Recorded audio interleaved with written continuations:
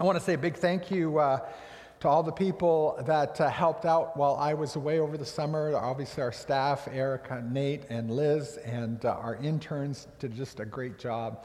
And I really do appreciate that. And I appreciate all their work, those who spoke this summer and carried on this series in the book of James. And I'm really glad to get back into it. The book of James is one of the most contemporary books, I believe. It speaks to us in a very contemporary way. And, it comes at a time, James wrote this at a time when the church was starting to grow and they kind of get settled. And when people get settled, sometimes they need a little shakeup. And you've probably heard some of the most challenging messages this summer from the book of James because they're unsettling. They're kind of shake-up messages. And this one's going to be like that too, And so I just encourage you. Because what this message is going to be about, it's about giving up the immediate pleasures of life and waiting patiently for what's to come. Now, that's not something that's necessarily built into our culture today. We like things right now. My family's teasing me because I've become a bit of an Amazon addict. It seems like every day or every other day a parcel comes from Amazon, And what's he got now is the question at our house. But I was sitting at the table on Friday, and I was doing something at the kitchen table. Hope came in. She had been watering the flowers, and she said, "I need a couple more watering cans." So I picked up my phone, clicked on my Amazon app, and I ordered her a couple watering cans. And before 11 o'clock the next morning, the watering cans were delivered. You see, we don't live in a world that waits. As Sarah said to me, she said, "Well, what's wrong with going to Walmart?" I couldn't have gone to Walmart that fast, really. It was there so quickly. Now, if you're a Prime member, you can get one-day service sometimes. Anyway, we're not the kind of people that want to wait for things. And James is admonishing us in today's section of the book of James in chapter 5 to begin to wait. And this is what he has to say. He says, "Dear brothers and sisters, be patient as you wait for the Lord's return.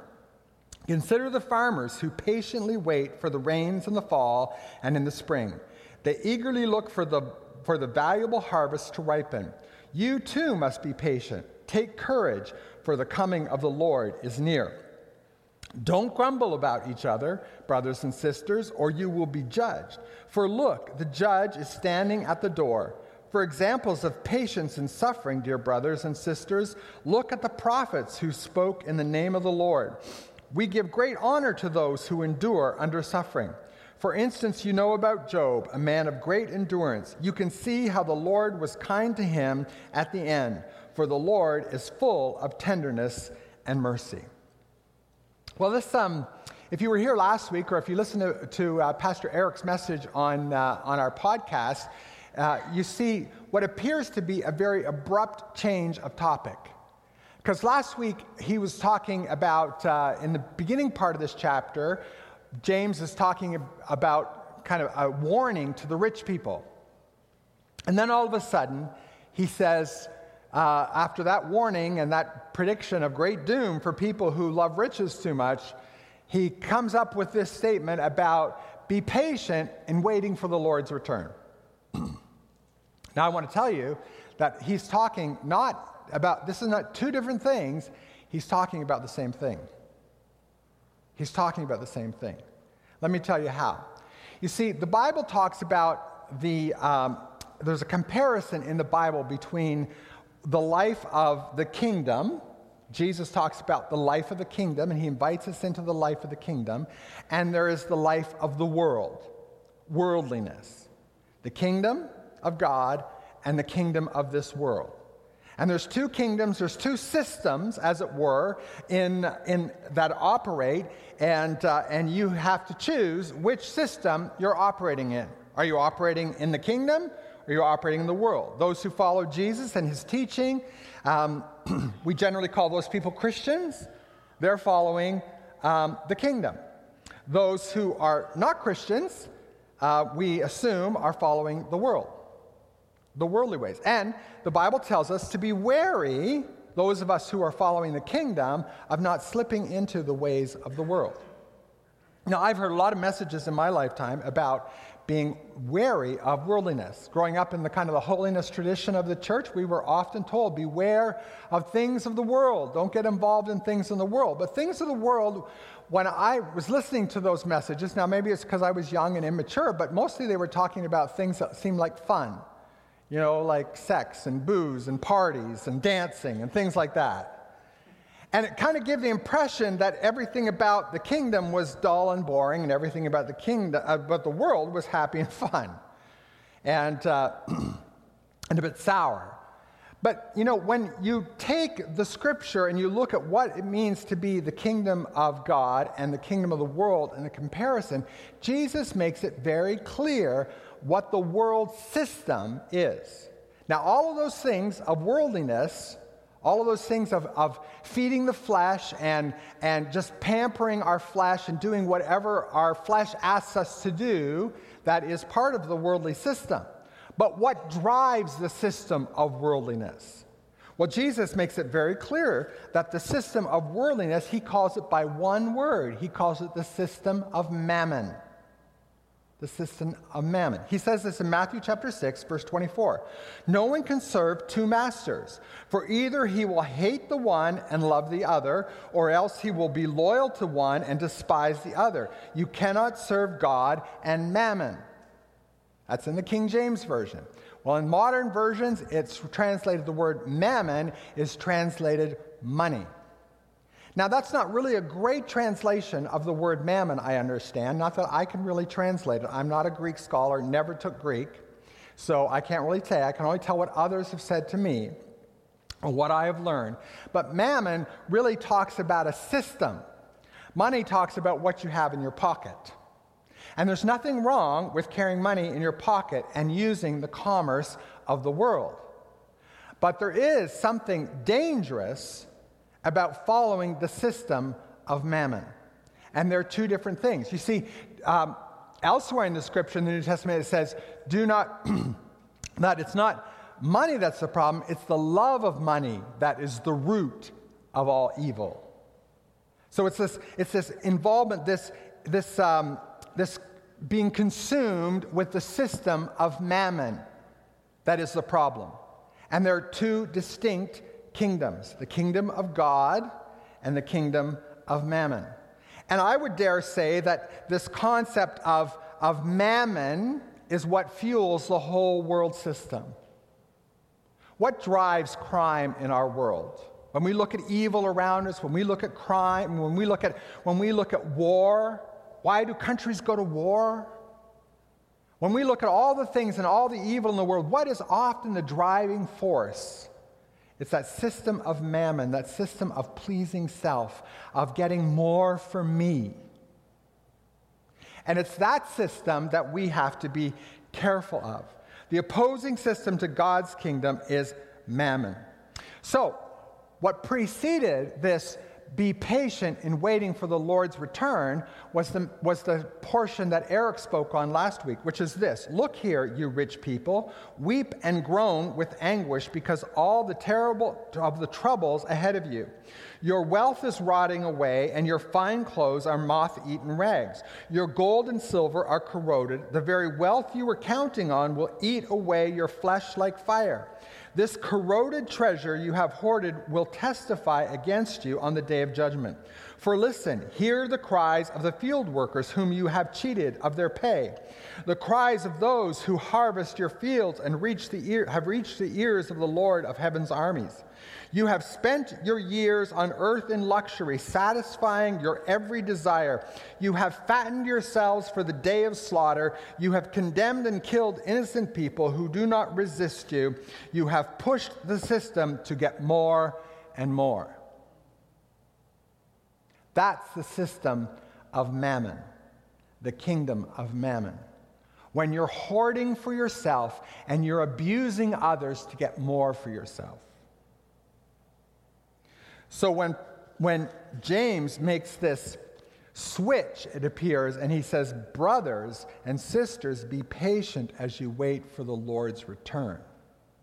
What happens at the Lord's return is that those who are part of the kingdom of God receive the fulfillment of that kingdom in its fullness. In other words, the reward of following the kingdom comes not today, not maybe tomorrow, but it comes when the fulfillment of that kingdom comes when Jesus comes again, at the coming of the Lord. You see, the option of chasing after mammon and the worldliness of greed is there, or you can wait patiently for what will come when the Lord gives you what you deserve. We should be praying as Jesus taught us to pray, and as we just prayed a few moments ago, your will be done on earth as it is in heaven. We should not be praying, God, give me more prosperity here on earth. And again, there's nothing wrong with being prosperous or having money. But that's not our goal. Our goal is to serve the kingdom. And if it's God's will that we be blessed as we serve the kingdom so that we can be a conduit of wealth from the world into the kingdom, the work of the kingdom, then God will use you in that way if you will be open to that. I believe that, and I believe God gives prosperity to people who are in the kingdom in order that the kingdom can advance until Jesus returns. You see, we are told not to look for this fleeting, momentary bit of satisfaction, but to wait for the fullness of the coming of the Lord and the system of his kingdom being fully established. The Bible tells us that Jesus will come again to establish his kingdom here on earth, to restore all things to the way they should be, and an economy will be put into place that will be a blessing to all. It's not an economy of rich and poor and haves and have-nots. It's an economy, the Bible says, of righteousness, mercy, and justice. And we're called into bringing that economy to earth in every place that we go. So we're not chasing after the things of this world. We're chasing after the righteousness and the mercy and the justice of God in this world. That's what our role is. And so we use money in order to do that. We use the money that God gives us in order. Money just becomes a tool for us. It's not our idol. It's not our God. James says, the coming of the Lord is near. The New Testament church, in the time that James is writing this, believed that Jesus could come back at any moment. In fact, you read Paul, you read others, there was a sense that Jesus, because Jesus said, in the same way I'm going away, I'll come again. As I just disappear right now, I will appear. It will happen in a twinkling of an eye, in a flash. I'm gone and I'll come back. And so they believed. There was no timeline given. There was no, it's going to be, 5 days. It's going to be 15 days. Well, he did say go and tarry in Jerusalem and wait for the Holy Spirit to come. But he didn't really give any timeline as to how long it would be. And they believed that Jesus would come back at any moment. And so as they were waiting, the temptation for them was to slip back into the kingdom of mammon. That's what happens when we're waiting. We tend to say, he hasn't come yet. It hasn't arrived. It hasn't, so maybe I'll just go and get it for myself. So James says there's dangers in this season of waiting. There's a danger while you wait for the coming of the Lord and for your reward and for the kingdom to be established. And he says, in this time of waiting, don't grumble about each other, brothers and sisters, or you will be judged. For look, the judge is standing at the door. You see, when Jesus comes, Jesus coming is near, he says, and when he comes, he will judge the earth. The Bible's very clear about that. And he will judge what you did with what you had, what you were given. Both materially and all the other things that you've been given, the gifts that you've been given, the talents, the intelligence, the time, everything will be judged on those things. But he says there's some dangers here when you think about waiting. I think the first danger that comes to people is that you become cynical and start to lose enthusiasm. You know, like how many times are people going to talk about Jesus coming again? See, they thought he was coming in the first, 20 years. And we're more than 2,000 years later, and we're still talking about the coming of the Lord. So it's easy to say, well, maybe we misheard Jesus. Maybe it wasn't quite the way that we imagine it, so maybe it's different. And you can become cynical. Like Chicken Little running around saying the sky is falling, and just begin to ignore him after a while. Begin to ignore the message of the coming of Jesus.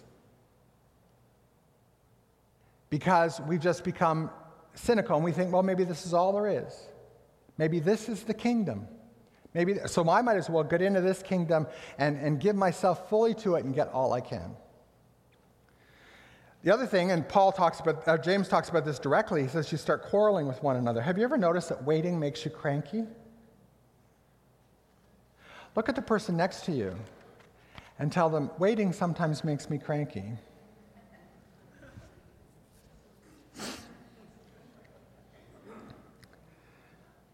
I mean, not me, of course. Hope I never get cranky when I'm waiting for you, right? It seems like, every time we're going somewhere, it's like, I'm ready to go, and there's one more thing she has to do. It's tough, isn't it, being me? We get cranky when we have to wait for things. We get cranky when we have to stand in line. We get cranky. Have you ever seen someone been in line and then someone cuts in front of the line and seen the person that gets really mad about the person getting, It just makes them angry. They get cranky.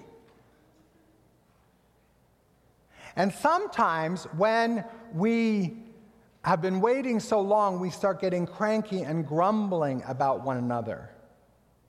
And we keep, and I think we've done this. I think that's what the church has done in these last couple thousand years. We just keep grumbling at one another, and we keep splitting ourselves into more and more ways of thinking. So now we literally have thousands of denominations. Started out with one church, and now we've got thousands of denominations because we keep dividing over little disagreements on things. Instead of focusing on what we agree on, we focus on what we disagree on.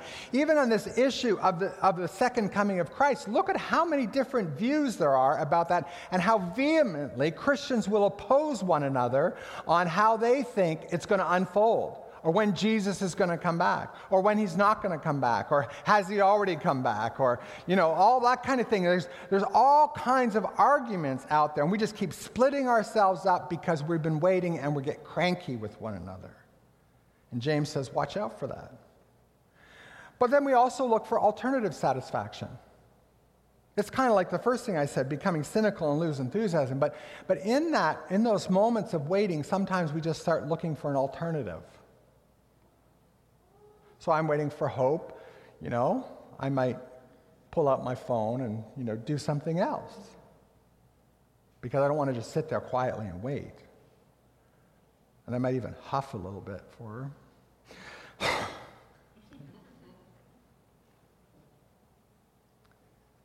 So there's a story in the Old Testament. And it's a very interesting story. And some of you may know it and some of you may not. But Moses had led the nation of Israel out of captivity. They were slaves in Egypt, and he had led them out. And he had convinced Pharaoh, and they went across. They crossed the Red Sea in that miraculous way, and they were in the wilderness, and they were safe now from Pharaoh. And God told Moses, I want you to come up in the mountain, up to the mountain, and I want to give you the law. God wanted to give to Moses the guidelines for how these people should live. They needed to know this. They've been slaves for 400 years and have been told what to do. They've been told when to eat, when to get up, when to sleep, when to work, when to do this and when to do that. They were told everything. And so they had become a people that were very, very unsocialized. They were not people that could really take care of themselves. And so Moses was in charge of these people, and God wanted to tell him, okay, I want to give you the law so that you can help these people discern between how the Egyptians live and to how they should live. And so Moses went up the mountain. And he said to the people, I'm going to go up, I'm going to talk to God. And they saw this cloud come around the mountain, and they saw thunder and lightning and all kinds of noise, and they were terrified. And they said, we're not getting any closer, Moses. You go up and talk to God. We're not getting any closer. But we'll wait for you here. And he did. He told them to wait. And they waited. And they waited. And they waited. And then they started to say, well, is he coming? Is he going to come back? Well, what are we doing? We don't have a God now. We don't have anybody to lead us. We don't have anybody to take care of us. He said he was going to bring back the word of God, and he didn't bring it. And they became very insecure in their season of waiting. So much so that they put pressure on Aaron, who Moses had left in charge, and they said, Aaron, we need something to bring us all together. Otherwise, we're going to have trouble here. We can't keep waiting like this. And so they came up with the idea that they would create an idol. They would create their own god. And they brought all their gold and their precious stuff, and they melted down, and they created an idol. Interesting, it was made of gold. It was a golden calf. It represents Mammon, the kingdom of Mammon, self-preservation, self-advancement. And they began to worship this golden calf. They began to worship all around it. Brought them together, for sure, in debauchery, in immorality, in acting like the pagans around them.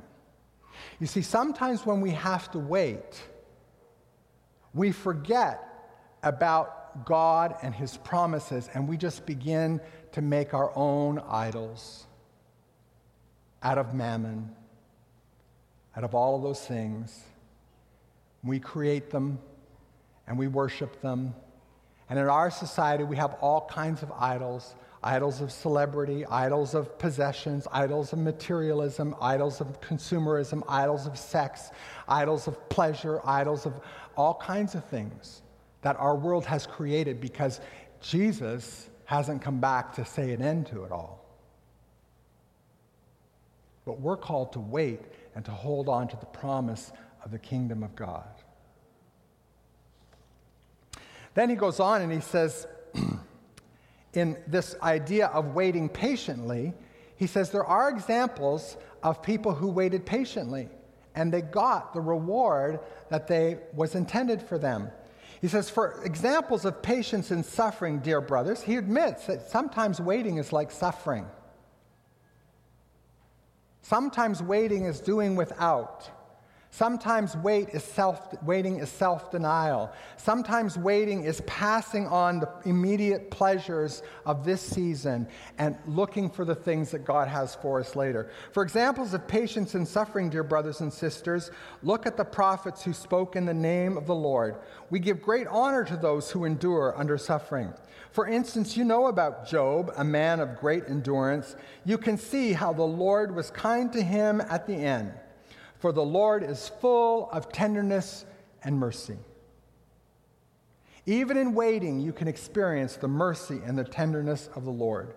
When we answer the call to follow Christ in his kingdom, we look not for a reward now, we look for the fullness of that kingdom.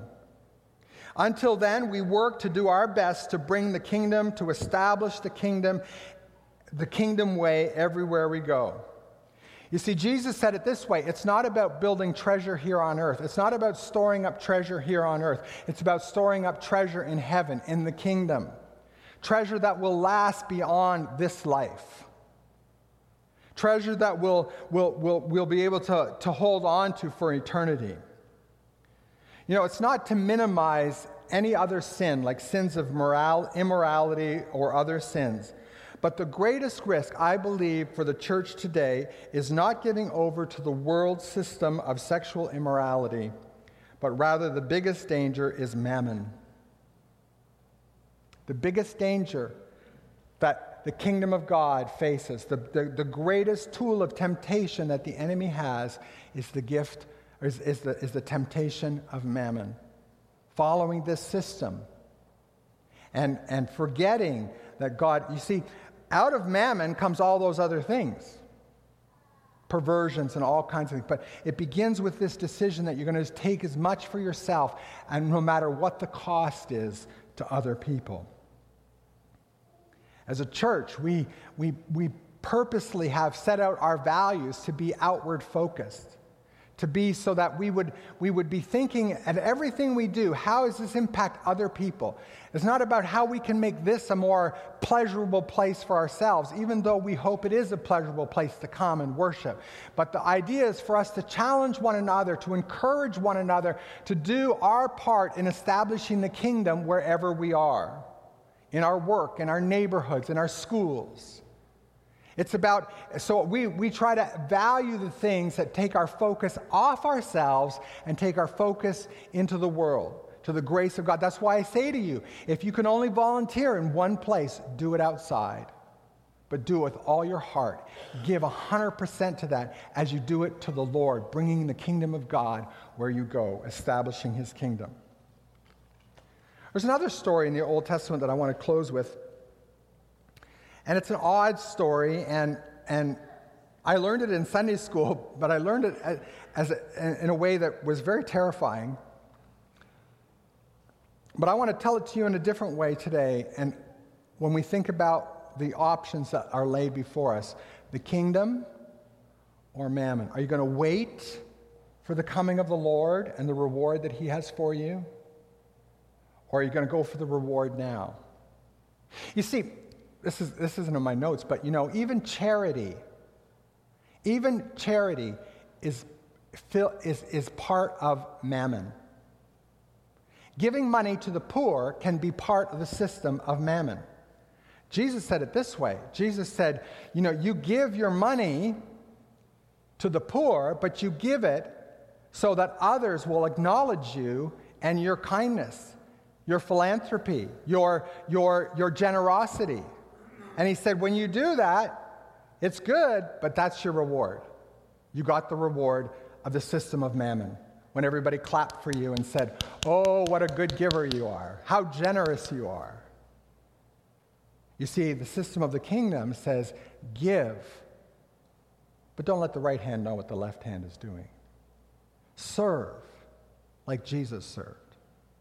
But anyway, this story that I want to tell you about, it happens in the book of Joshua, and it's when the Israelites are first going into the promised land, the land of Canaan.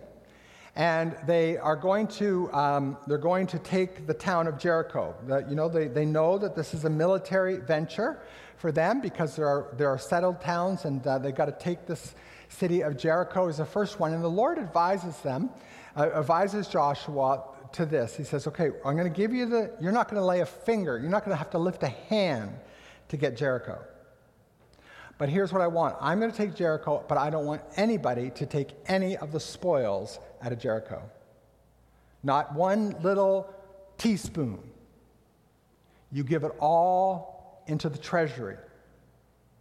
Give it all to the treasury. I'll win this battle. You give it all to the treasury. And so that's what happened. They marched around the walls. If you don't know the story, they marched around the walls. They blew a trumpet, and the walls fell in. And that's how the story goes in the scripture. But there was one man. His name was Achan, A-C-H-A-N. And he took a little for himself. And he took some gold and some trinkets. Probably didn't take a whole pile because he couldn't hide a whole pile because all he had was a tent. They were nomadic people, so he took it back to his tent. He dug a hole in the floor of his tent, and he buried it. When they went to war again to the next town, they lost. Excuse me. And so the leaders consulted God, and the answer that came to them was someone you didn't win this battle because someone disobeyed. Someone disobeyed, and they took from the loot of Jericho. This is an odd story. So they went through the whole camp. And in the end, they found Achan and his little box of trinkets. His little box of trinkets. He stole for himself the treasure of Jericho. It was something that was to be shared with everyone. It was something that was to benefit the whole community. There's another story in the New Testament, and it's almost as weird as that story, because Achan died. He was killed. Then there's a story in the New Testament when the church forms, and there's this people, they're all gung-ho for the kingdom of God, and they're saying, yes, let's go with the kingdom. Let's give everything to the kingdom. So they all start selling their possessions and their land, and they bring all the money into the treasury of the church. And they're excited. They want to give everything. They want to give 100%. But then there's this couple that want to appear one way, but they want to stay in the kingdom of Mammon. And so they bring they sell their land, and they come. Their names are Ananias and Sapphira. And they come to Peter to bring their gift, and Peter, by a word of knowledge, knows that they haven't given everything, and he calls them on it, and shortly after they speak with Peter, they're both dead. Now, you see why those stories would have terrified a child, right? So you do everything the Lord says, otherwise he's going to kill you. That's what I heard when I was a kid. The thing that I want you to draw from this is that when we take for ourselves what belongs to the Lord, we destroy ourselves. We don't need God to intervene to kill us. The system of mammon and its ways, that's what James is talking about in the first part of this chapter. If you're holding on to your riches, it's all going to rust and crumble. You have nothing in the end. The system of mammon leads you to a place of destruction, of loss, of grief, of pain and sorrow. But waiting for the fullness of the kingdom of God, being obedient to God with all you have, with all the resources he gives you, when you are obedient to God with all of those things, you can confidently wait, even if it's sacrificial giving. Even if it's poverty. There are places in the world where people follow Jesus as earnestly or more earnestly than you and I do, and they have nothing. And they still follow Jesus. But they're given to the kingdom. And they're tempted to mammon too. It's a system in this world. Luke says it this way, and I'll close with this. In Luke chapter 6, he says, "What blessings await you when people hate you and exclude you and mock you and curse you as evil because you follow the Son of Man? When that happens, be happy. Yes, leap for joy, for a great reward awaits you in heaven. And remember, their ancestors treated the ancient prophets the same way. What sorrow awaits those who are rich, for they have their own happiness now." We hold on to the kingdom of God. Wait patiently. What does it mean to wait patiently today for you and I? Well, first of all, we commit ourselves to Christ and his kingdom. Being committed to the kingdom is not just about praying one little prayer and then you're in. It's about giving your whole life to the Lord and following his ways and living his way. So we commit ourselves to him and his kingdom. And I think many of us in this room probably have already committed ourselves to him, but I want to challenge you today to take a moment. We're going to be quiet in a moment, and I want you to just invite him to show you where your reach has touched into the kingdom of mammon. Because it's not an It's not an if thing, it's almost a certain thing. We are so steeped in it. I see it in my own life, even when I use my Amazon app. There's fun in being in part of that. And we're all wooed by the system of mammon. And I encourage you to ask the Lord where it is that you have been enticed by this system and where you could more fully dedicate yourself to the kingdom, even at a cost to you, because you're willing to wait for the day that Jesus comes and he says to you, "Well done, good and faithful servant. Enter into your reward that I have for you." Would you take a moment and just ask the Lord? He might not tell you right now. It's not that he gives you an answer. You're just telling him, you're giving him permission to point out to you how your life may have become intertwined with the system of mammon.